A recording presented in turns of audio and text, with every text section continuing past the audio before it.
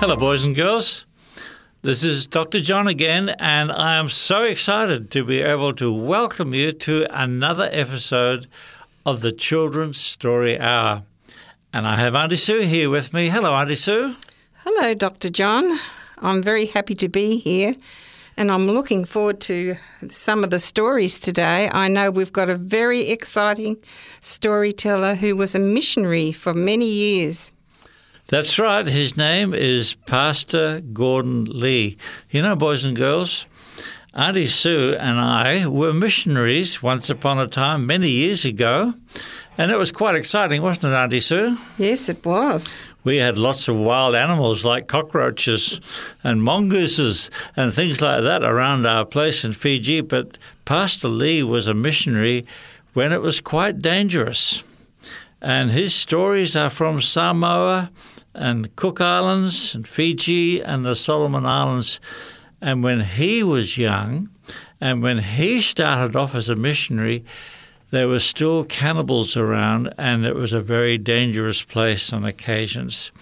You know, Auntie Sue, it is so good that some of the boys and girls are actually sending us letters, and some of them are coming through the post box, and some are coming by email, and some of them don't know who to write to. Can you give us some address details? Yes, you can write to us at Children's Story Hour, 3ABN Australia Radio, PO Box 752, Morisset 2264, New South Wales, Australia. Or email at radio@3abnaustralia.org.au. You can also check us out at the radio page on 3ABN Australia website. The web address is www.3abnaustralia.org.au. I think it would be nice, Auntie Sue, if we had a little prayer before we started. Yes, thank you. Dear Lord, thank you so much for this story hour, and that we can bring these wonderful stories to the children. Please help us take it to our hearts for Jesus' sake. Amen. Thank you, Auntie Sue.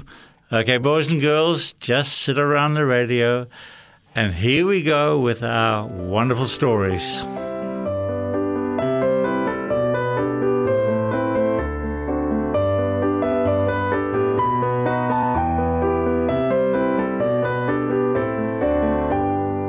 Hi, girls and boys. Here's another story for you. Boys in a Bonfire. "Can't we do something exciting tonight?" said Ben. "Yes, let's," said Lee. "But what can we do? Everything's so boring around here." "Let's have a bonfire," suggested another boy. "Brilliant idea," said Ben, "but where?" "In Lee's garden," said someone. "How about it, Lee?" asked Ben. "Should be okay," said Lee. "Grandma's going out tonight, but I'll have to sweep up some of the straw that's lying around, or we might set the house on fire." "Tell you what, you sweep up the straw, the rest of us will bring the wood," said Ben. "How does that sound?" he asked the boys. "Suits us fine," they said. "We'll be round about 9 o'clock. At 7 o'clock that night, Lee took a brush and started to sweep his back garden. Needless to say, his grandma with whom he lived was very surprised. She had never known Lee to be that fond of work. "What's going on?" she asked. "Why are you sweeping up the straw at this time of night?" "For the fun of it," said Lee. "It's getting dark. I think you'd better come in," said Grandma. "You'll do a better job in the morning when you can see." "Oh, Gran," grumbled Lee, "I feel like sweeping. Can't I sweep if I want to?" "Indoors," said Grandma. "Put that broom away." Lee obeyed, but not for long. A few minutes later, Grandma went to a meeting at her church. She told Lee to stay indoors and read quietly. She would be home soon. Hardly had she left than Lee seized the brush and went on with his sweeping. At 9 o'clock the other boys turned up, all carrying armfuls of wood, which they had gathered from one place or another. Soon they had built a big bonfire, and Lee got a thrill setting it alight. As the flames roared upwards, the boys ran around the fire, yelling wildly in their excitement. "Let's play jumping the bonfire," cried someone. "Right," said the others. "Who'll be first?" I will," said one after another. Of course, everybody couldn't be first, so they decided to let Ben lead, with Lee bringing up the rear. Taking a long run, Ben jumped.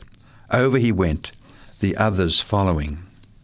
"Your turn, Lee," they all cried as they watched him ready to jump. Lee ran and jumped, but he didn't make it to the other side. For some reason, Ben got the idea that he was to start to jump back over the fire. So just as Lee jumped, Ben jumped. The two boys met in the middle of the fire, crashing into one another. Down they went into the flames, while everybody screamed in fright. Ben managed to get out quickly. Poor Lee appeared to be stunned by the bump he got when he collided with Ben. He didn't seem to know what he was doing and rolled this way and that in the fire until a neighbour rushed up and dragged him out. Just then Grandma returned. When she saw the fire, she guessed at once why Lee had been sweeping the garden earlier that evening. At first she was very angry, but her anger melted when she saw how horribly burned poor Lee was.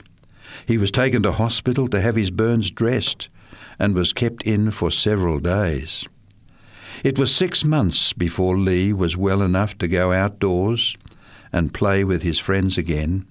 6 months of pain and misery. When telling me this story, Lee said he learned 2 lessons that night. He will never try to deceive his grandma again or play with fire.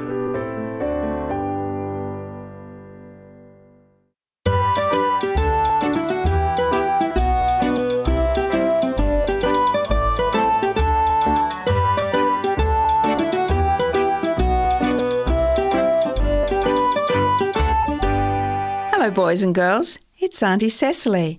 I'm glad you could join me again as we read from Libby and his bush friends.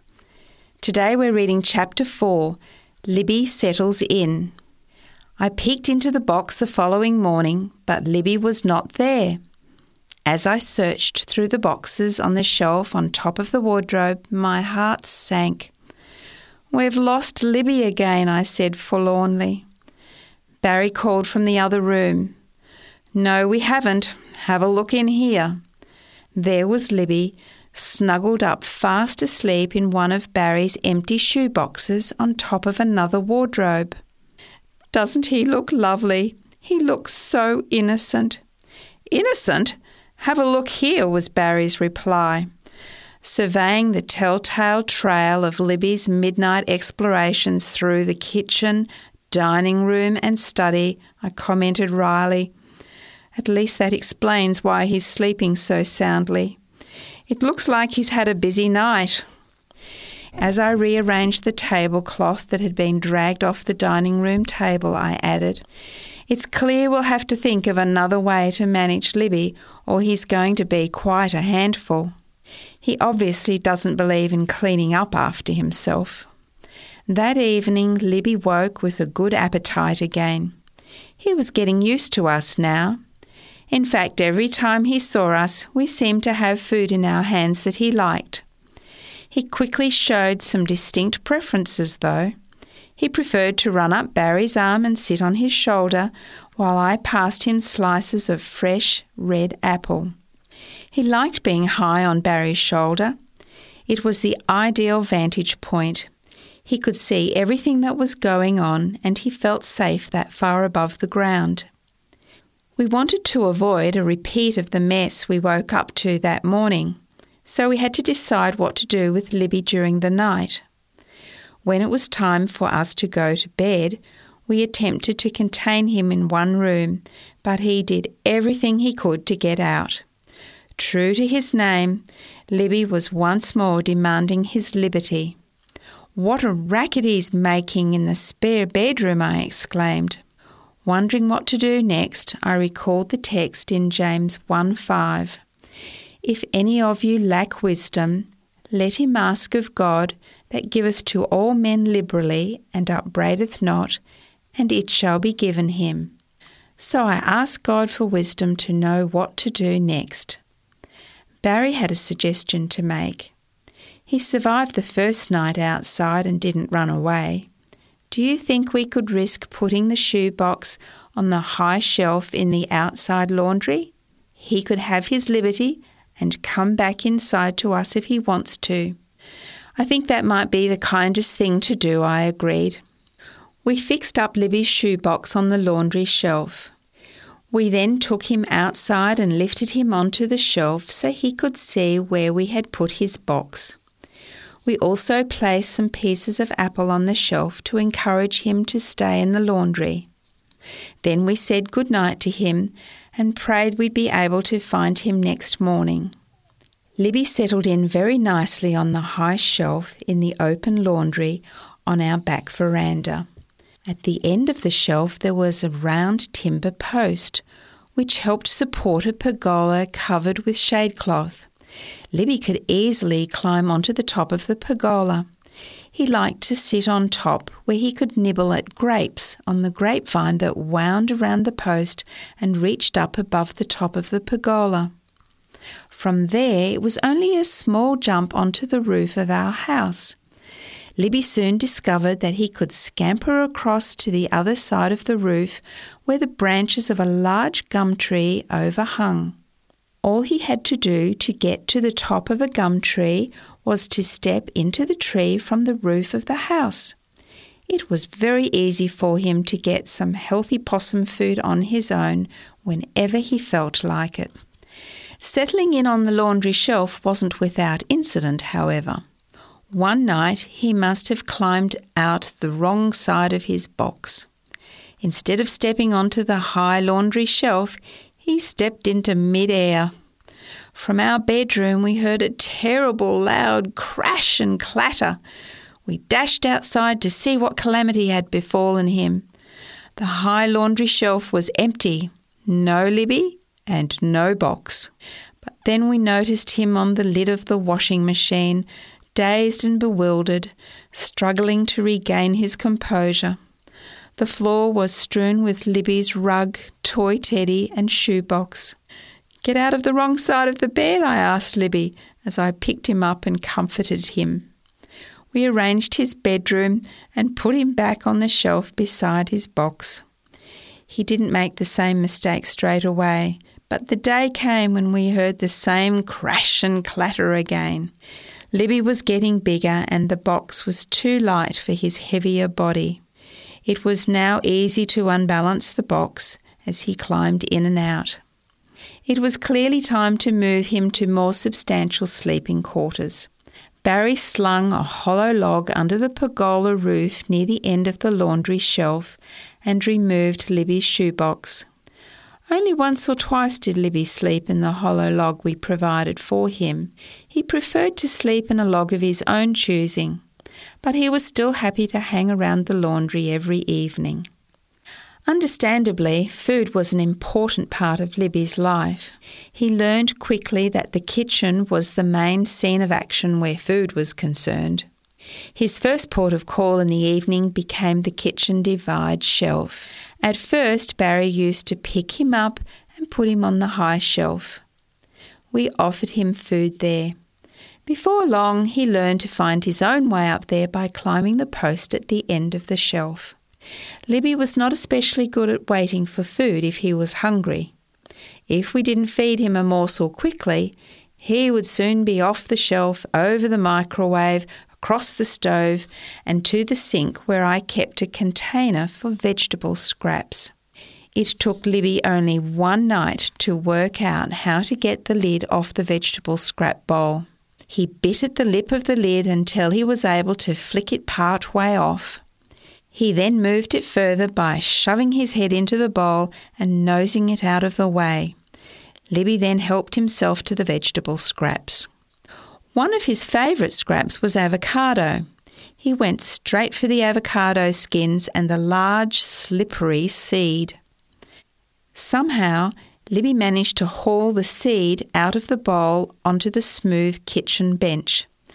As he tried to hold it so he could bite off the remaining flesh, it would spin out of control. It was quite amusing watching Libby trying to hold the avocado seed steady so he could eat. It skated across the bench and smacked loudly onto the tiled floor. There'd be Libby hanging over the edge of the smooth kitchen bench, nearly falling off as he scanned the floor in search of his elusive avocado seed. We had a lot of fun watching his antics. Sometimes I'd help him onto the floor where he could continue his chase of the skittish avocado seed. When all the fun was over, I cleaned up the mess, not Libby. One night, as Libby scooted over the microwave and across the stove, one of his paws accidentally bumped one of the hot plate knobs, turning one of the heater plates onto very hot. Thankfully, Libby was still raiding the vegetable scrap bowl when I walked into the kitchen and noticed the red-hot heater plate. Libby normally returned to the high kitchen divide shelf the same way that he came, across the stove. I quickly turned the stove off at the wall as well as at the stove. I picked Libby up to ensure he didn't run across the stove and burn himself severely. From that incident, we learned to turn the stove off at the wall when we had finished cooking. Libby, Barry and I had lessons to learn to ensure Libby settled in safely.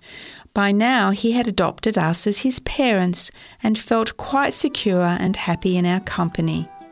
He came and went as he pleased and seemed completely at home, both inside our house and outside in the bush.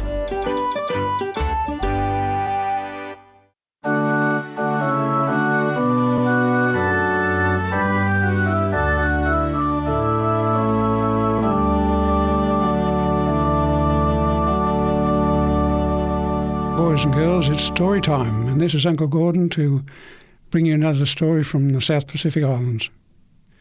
The Cook Islands has 12 islands altogether, but they'd been a long time before they'd been between visits, and so I decided that I must get out and visit them. Some were a little closer, the southern group were closer to Rarotonga, so it was not difficult to get to them. But my only means of transport was a twin-masted schooner owned by one of the shopping people there, and McDonald's from New Zealand was the company that owned that ship. And it was a beautiful ship, 90 foot long, but a sailing ship. And one time they were heading north to Manahiki, Rakahanga, Penryn and Puka Puka. Now these are a long, long way away from Rarotonga, but I took a passage on that to go up and visit these. They had not been visited, Manahiki, Rakahanga and Penryn had not been visited for 6 years. And they were so excited to know that I was coming. We were able to radio them and let them know, but no other visits had been paid. Well, I got on board this ship, and after I got my sea legs, everything was going fine. We sailed, and it took us 6 days to sail from Rarotonga up to Manahiki. And then when we got to Manahiki, there's no harbour there. You just have to get off into a canoe and have them row you ashore in a canoe and go over the reef. Now, this can be a treacherous thing. You sort of sit in the canoe and they paddle up backwards while they're at the breaking point. Then all of a sudden they'll see the right wave and they'll heave-ho and they'll rush for the wave, and you suddenly see the reef looking at you from its ragged edges, and then suddenly the wave picks you up and it throws you right over inside the lagoon. It's quite an exciting time. And so I ended up inside there. And while I'm going there, they said, "Pastor, are you going to show us any pictures tonight?" I said, "Yes." "Have you got any electricity?" "Yes, we've got a portable electricity motor here." And I said, "All right, tell them that we'll have some slides tonight." Well, the message went out, telling everybody everywhere what a wonderful time it was going to be. We'd have films there. And so the pastor of the church, or he was the layman of the church in charge of the church there, not of our church but another church, he's running around and telling everybody that the Pastor Lee from Cook Islands Adventist Church was coming there and he was going to show pictures that night. Nobody was to go, only the church members of the Seventh-day Adventist Church. And he's running around telling everybody. Well, he was the best advertising piece we ever had.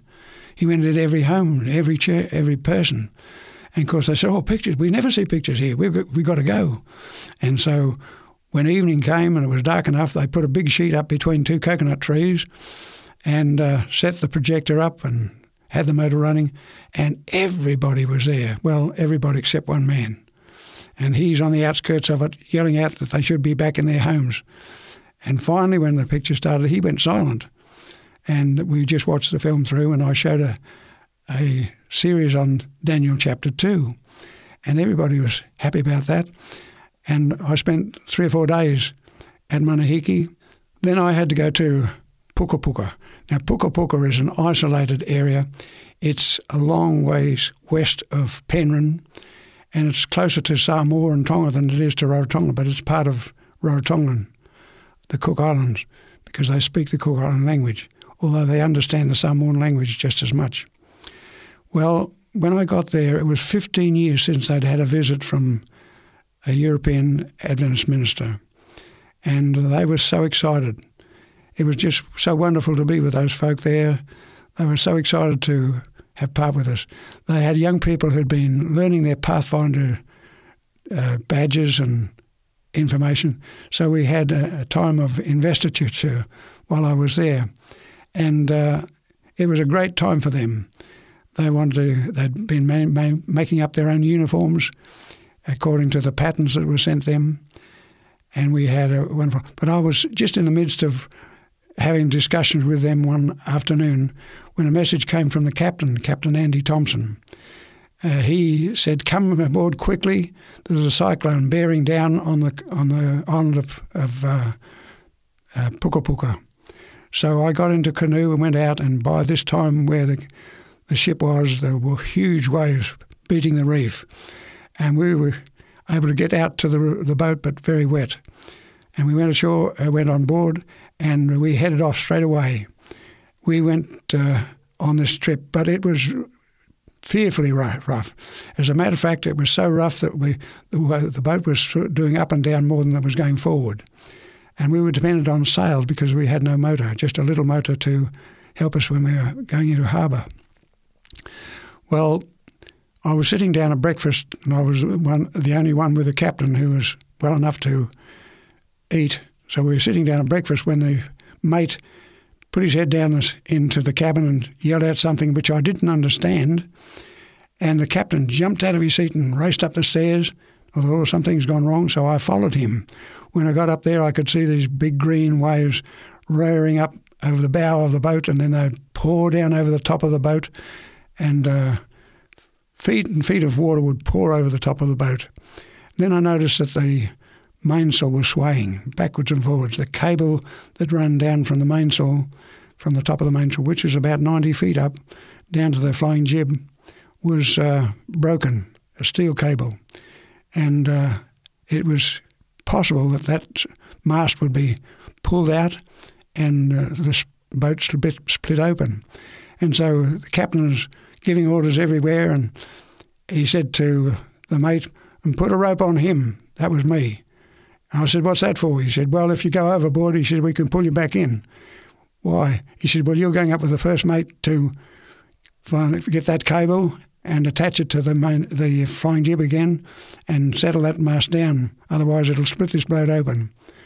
Well, climbing up that boat when it was almost at right angles to the waves, the water pouring over the top was extremely difficult. It took us 2 hours trying to catch that cable as it flung backwards and forwards in this huge sea. And finally we got it stabilised, pulled it tight, winched it into place, and went back in. I was soaking wet, but of course you don't get cold out there when you're soaking wet because it's always hot. We went into the cabin. The captain was very thankful. Andy Thompson was a man of much understanding of the seas. He'd been a 40-year veteran of the South Pacific, and so we headed back. It took us 9 days because everywhere that the hurricane went, it took us. It took us 9 days to get back to Rarotonga. We were driven by this huge cyclone. But the Lord finally brought us into harbour, and my wife and children, my 2 children, were so happy to see me back there. And it was strange. For several days I was walking with my feet going up high to try and find the ground. And every time I'd sit down, the table in front of me would be heaving backwards and forwards. I was still experiencing it, and I think that went on for about 3 weeks. But I always remembered that experience where we could have been easily have dashed to pieces in that little boat. Sure, it was 90 feet long and a high mast and big sails, but we weren't able to use the sails. But the Lord says they that go down to the seas in ships, they know the troubles, but He's with them. He said they'll come out in the end and give praise. Well, we did. I praise the Lord for it. And Andy Thompson, he said to me, he said, I always like you ministers on board. He said, I know we're safe if you fellas are on board. And so it was a witness in many ways around those Northern Islands. While I was in the Cook Islands for 5 years, I visited around all those Northern Islands. It was difficult, but it was a blessing. And the Lord will bless us as we put our hand to the plough and make it work. May the Lord bless you too.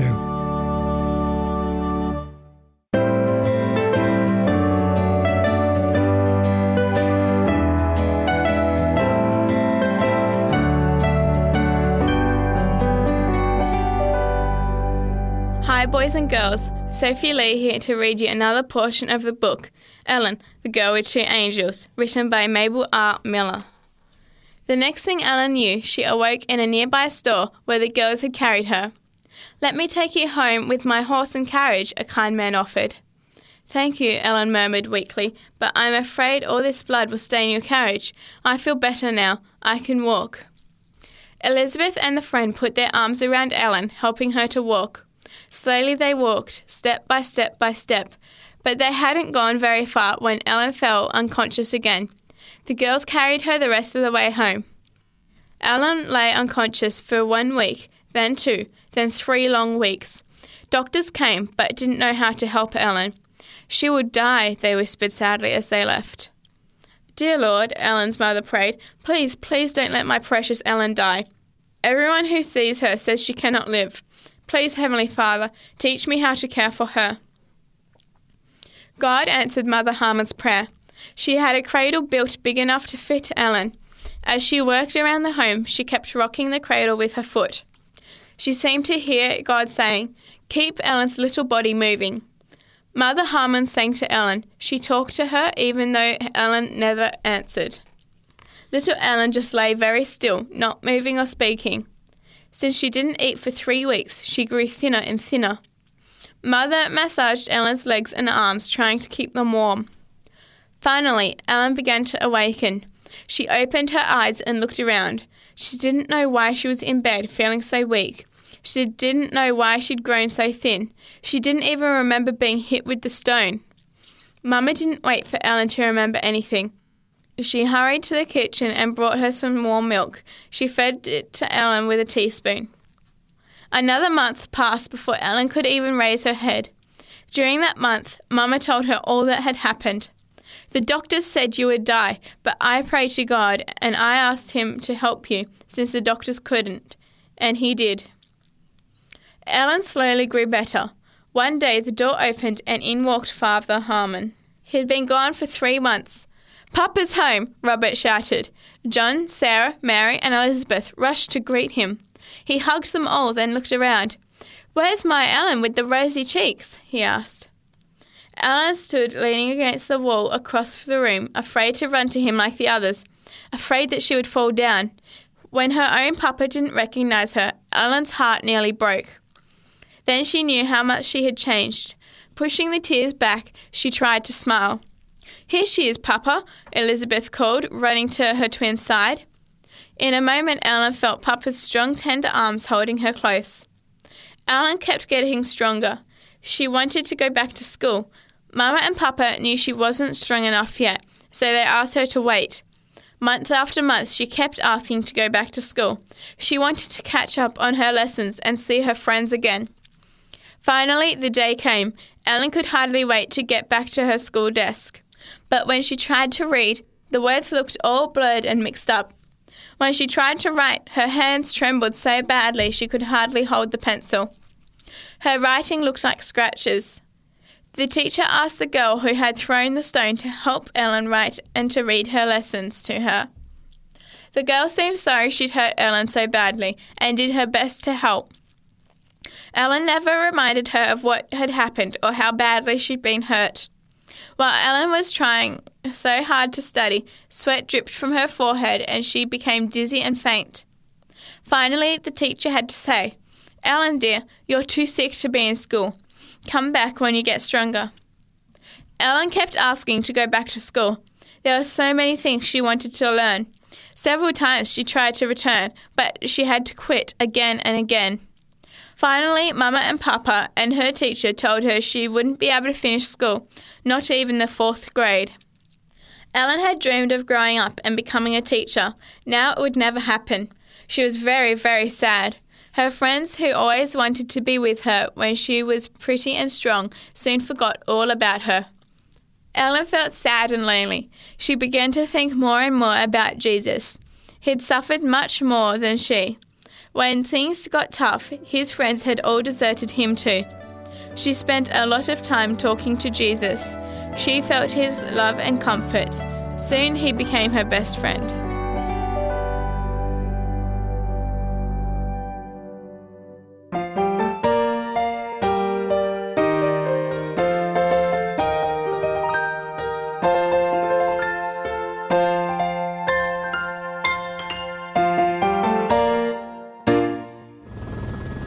Well, here we are, Mrs. Tammy. This is it, the land of the frozen chosen. What do you think? Oh, it's just beautiful. I'm so glad you like it, Mrs. Tammy. Just hang tight while I set Chopper's skids down to see how hard the snow is. Yep, it's good and firm. All right, Chopper, let's park right here, mate, down the tundra. The tundra? I haven't heard of a tundra before. What is it, Ranger Dan? Well, tundra, Mrs. Tammy, simply means a land with no trees. And this here tundra is what's known as a snowy tundra. And it's out here that we'll find the frozen chosen animals we're looking for today. It's so white. And it's so beautiful. Well, let's start looking for animals straight away, Ranger Dan. I can't wait to see what animals that live in the snow actually look like. Are they all white, Ranger Dan? Well, most of them are white, Mrs. Tammy. But there's one other thing that all of the frozen chosen animals have in common. Well, what is that, Ranger Dan? Well, look around you, Mrs. Tammy. Can you see any animals? No. That's right. That's because they're all good at camouflage. Camouflage? Yes, camouflage. Camouflage is just a big word that means blending in with the things around you. It's a special gift that God has given to many animals, and especially the Arctic animals, making them hard for us and anything else to see. That makes sure that they can stay safe. So we'll have to look very carefully if we're going to see any animals today, Mrs. Tammy. Oh, I hope I don't step on any of them, Ranger Dan. I think you should be okay, Mrs. Tammy. Right, now let's stand very still, focus our eyes and scan the tundra. See if we can detect any movement out there. Okay, Ranger Dan. I'm looking. Oh, yes, I see something. See it, Mrs. Tammy? Over there, sitting on the tundra. It just blinked and I saw the yellow of its eyes. Oh, yes. What is it, Ranger Dan? It looks to me like we've found ourselves a snowy owl, Mrs. Tammy. They spend most of their days sitting here on the tundra. But don't be fooled. They have really good eyesight and they can detect even the tiniest bit of movement when they're flying way up high in the sky. So we'll have to stay very still so we don't frighten him away. They remind me of Jesus too, Ranger Dan, because wherever we are, whatever we are doing, he can see us. And because he can see us, he knows just what we need and can keep us safe. That's right, Mrs. Tammy. Jesus certainly has his eye on all of us. Wherever you are, God can see you. Wherever you go, he will know. He's looking down with love from heaven up above, and he's got his eye on you, and he knows who you are. yes, who you are. From him you're never far, 'cause he knows just right where you are. There's no place you can be where Jesus cannot see. Wherever you are, God can see you. Wherever you go, he will know. He's looking down with love from heaven up above, and he's got his eye on you. Just like the snowy owl when he is on the prowl, can spot the tiniest morsel from the air, from way up in the sky, looking with his great big eye. Jesus can see you anywhere. Wherever you are, God can see you. Wherever you go, he will know. He's looking down with love from heaven up above, and he's got his eye on you. From way up in the sky, Jesus has his eye on all his little children here on earth. He really loves us so, and makes sure that we won't go anywhere without him by our side. Wherever you are, God can see you. Wherever you go, he will know. He's looking down with love from heaven up above, and he's got his eye on you. And he knows who you are, yes, who you are. From him you're never far, 'cause he knows just right where you are. There's no place you can be where Jesus cannot see. Wherever you are, God can see you. Wherever you go, he will know. He's looking down with love from heaven up above, and he's got his eye on you.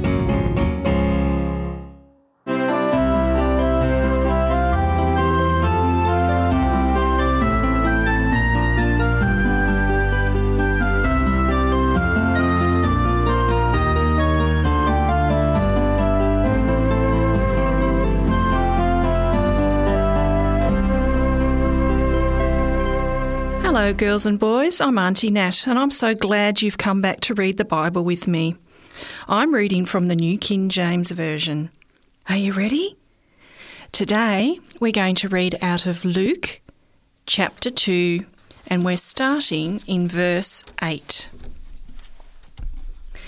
Now there were in the same country shepherds living out in the fields, keeping watch over their flocks by night. And boys and girls, I'll just let you know that these shepherds who were out in the fields, this is the same area that David, as a boy, kept his sheep. Let's continue in verse 9. And behold, an angel of the Lord stood before them, and the glory of the Lord shone around them, and they were greatly afraid. Then the angel said to them, Do not be afraid, for behold, I bring you good tidings of great joy, which will be to all people. For there is born to you this day in the city of David a Saviour, who is Christ the Lord. And this will be the sign to you. You will find a babe wrapped in swaddling cloths, lying in a manger.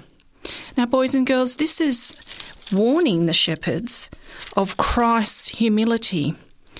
The angel was preparing them for how they would find baby Jesus. Baby Jesus came to a humble family, a poor family, and this is the angel's way of preparing them to what they will find. Verse 13, And suddenly there was with the angel a multitude of the heavenly host praising God and saying, Glory to God in the highest, and on earth peace, goodwill towards men. So it was when the angel had gone away from them into heaven, that the shepherds said to one another, Let us now go to Bethlehem and see this thing that has come to pass, which the Lord has made known to us. And they came with haste and found Mary and Joseph and the babe lying in a manger. Now, a manger, boys and girls, is a feed trough which you find in stables. And Lord Jesus Christ, who came from the heavenly realm, is actually lying in an animal's trough. What Jesus did for us is just amazing. Let's go to 17. Now, when they had seen him, they made widely known the saying which was told them concerning this child. And all those who heard it marvelled at those things which were told them by the shepherds. But Mary kept all these things and pondered them in her heart. This is a really special verse, boys and girls, and the same thing happens a bit further along, and we're going to talk about that in another reading. But you just remember this verse in verse 19, and we'll talk about it later. Let's read verse 20. Then the shepherds returned, glorifying and praising God for all the things that they had heard and seen, as it was told them. Boys and girls, these shepherds couldn't keep the good news to themselves. Do we keep the good news of Jesus to ourselves? Or do we, like the shepherds, go out and share the good news? Have a think about that. I look forward to reading to you again next week.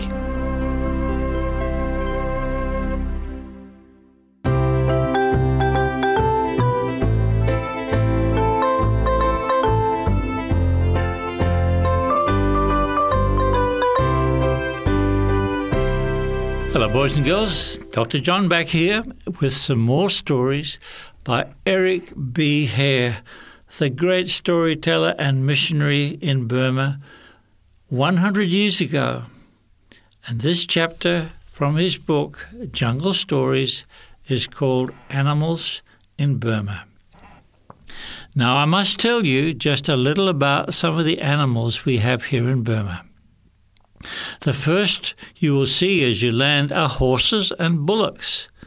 These are not so different from those we have at home, except that the cattle have a lump on their shoulders, a great big hump. The first time you take a ride on the train into the country, you will see the water buffaloes. They are bigger than bullocks and have huge horns. They are the dirtiest things next to pigs I have ever seen. Their favourite pastime is wallowing in mud, and the longer they can stay in it, the more they can take away with them, the happier they seem. As you get farther out into the jungle, there are all kinds of deer, wild cattle, tigers and elephants, and in some places leopards, rhinoceroses and bears. Thousands of elephants are caught and tamed and then used for timber work. They can pull and push enormous loads, and in the timber mills they are really expert at stacking and sorting timber. The drivers sit on their heads, and with certain words and pokes with a hook stick, they can make them work, kneel down, blow water all over themselves, or salute. It is quite common to see from the mission house herds of from 10 to 15 of these majestic monsters coming down to the river for their bath after their hard day's work of dragging logs in the jungle. There are many kinds of wild cats who steal the chickens, and so many snakes, centipedes, spiders and scorpions that you can't remember them all. Some scorpions are as large as your hand and have a tail as thick as your finger. They are very poisonous, and many deaths are caused every year from their stings. A few weeks ago, a small one bit Joshua, the little baby of one of our teachers, and for 3 weeks we didn't think he would live.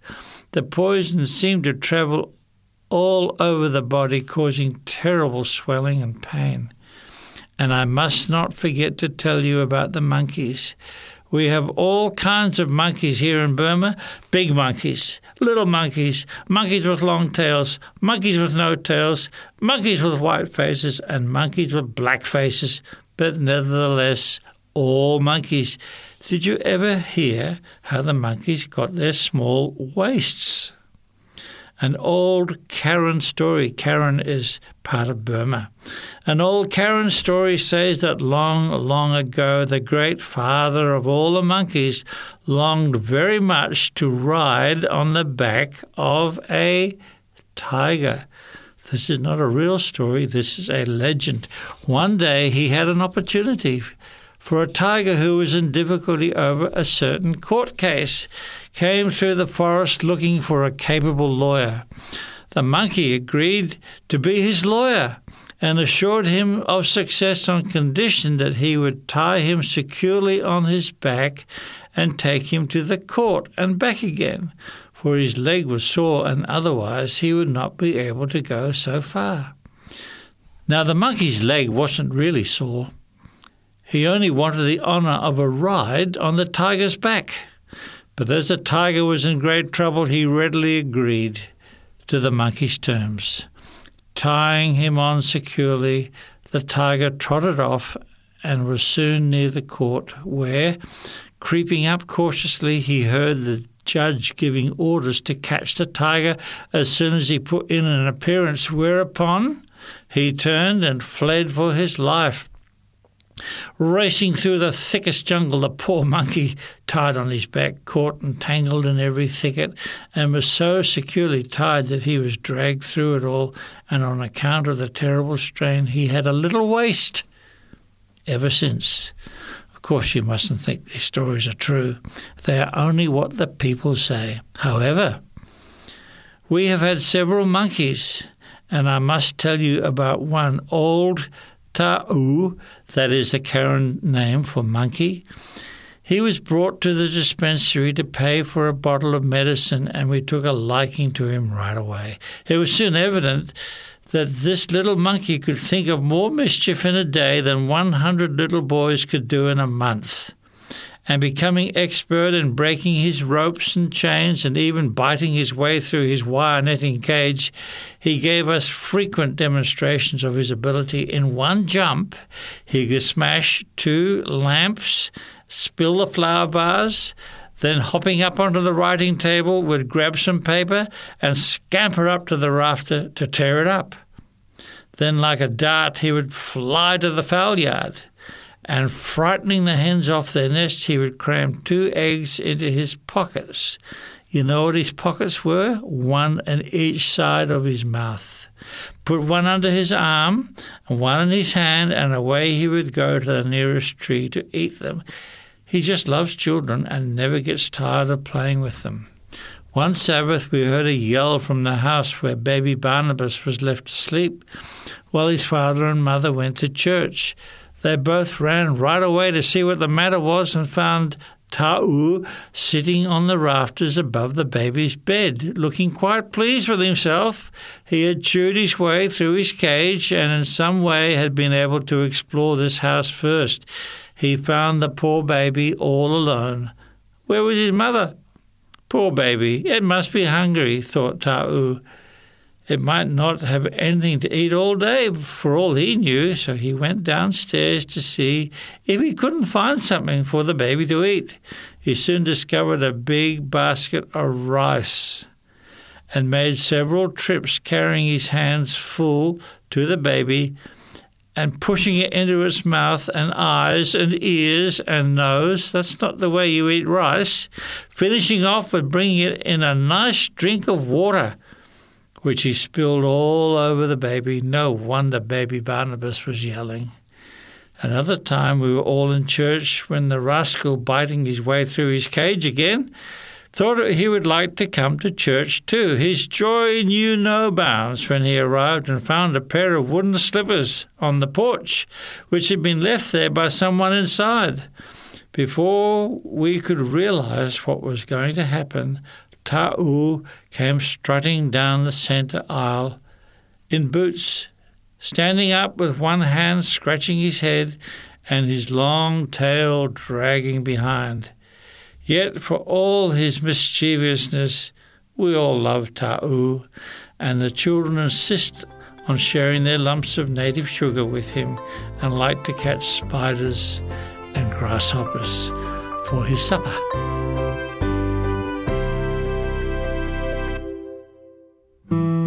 Special thanks go to Pacific Press for giving 3ABN Australia Radio permission to read on air a selection from Jungle Stories, written by Eric B. Hare, and Ellen, the Girl with Two Angels, written by Mabel R. Miller. Also, thanks goes to Stanborough Press for giving 3ABN Australia Radio permission to read a selection of stories from the set of books called Uncle Arthur's Best Bedtime Stories. And thanks to Remnant Publications for permission to read the Remnant Young Scholar Study Bible on air. We would also like to thank Daniel and Tammy Chinzio for allowing us to play their CD Frozen Chosen on air. For any other information about the Children's Story Hour, you can contact us at radio@3abnaustralia.org.au.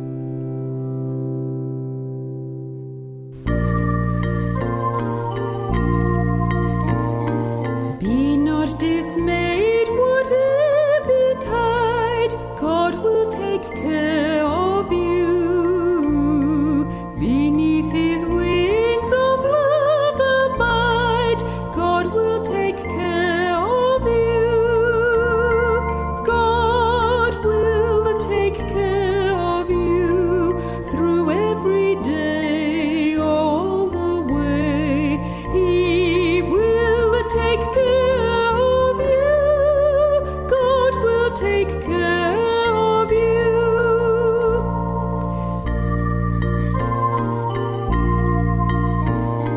All you may need, he will provide. God will take care of you. Nothing you ask will be denied. God will take care of you. God will take care of you through every day, all the way. He will take care of you. God will take care of you.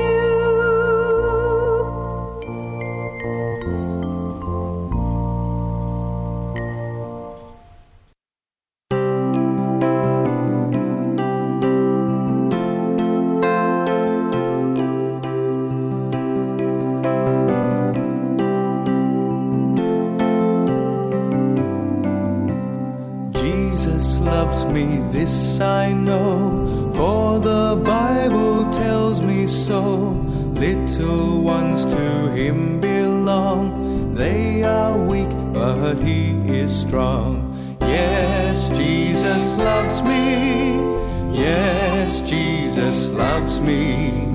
Yes, Jesus loves me. The Bible tells me so. Jesus loves me, he who died, heaven's gate to open wide. He will wash away my sin, let his little child come in. Yes, Jesus loves me. Yes, Jesus loves me. Yes, Jesus loves me. The Bible tells me so. Jesus, take this heart of mine, make it pure and holy thine. On the cross you died for me, I will love and live for thee. Yes, Jesus loves me. Yes, Jesus loves me. Yes, Jesus loves me. The Bible tells me so. A name I love to hear, I love to hear its worth. It sounds like music in my ear, the sweetest name on earth. Oh, how I love Jesus. Oh, how I love Jesus. Oh, how I love Jesus, because he first loved me. It tells me of a Savior's love, who died to set me free. tells me of His precious blood, the sinner's perfect plea. Oh, how I love Jesus. Oh, how I love Jesus. Oh, how I love Jesus, because He first loved me. It tells of one whose loving heart can feel my deepest woe, who in each sorrow bears a part that none can bear below. Oh, how I love Jesus. Oh, how I love Jesus. Oh, how I love Jesus, because He first loved me. Oh, how I love Jesus. Oh, how I love Jesus. Oh, how I love Jesus, because He first loved me. Oh, how I love Jesus. Oh, how I love Jesus. Oh, how I love Jesus, because He first loved me. Oh, how I love Jesus. Oh, how You heard Gavin Chitalia and the children singing Jesus Loves Me and Oh, How I Love Jesus. And before that, Auntie Cecily sang God Will Take Care of You. Well, boys and girls, we have come to the end of another Children's Story Hour. We thank you for joining us, and we hope that you have enjoyed the program. On behalf of Auntie Sue, I would like to say goodbye, God bless you, and we'll see you again next week for another episode of the Children's Story Hour.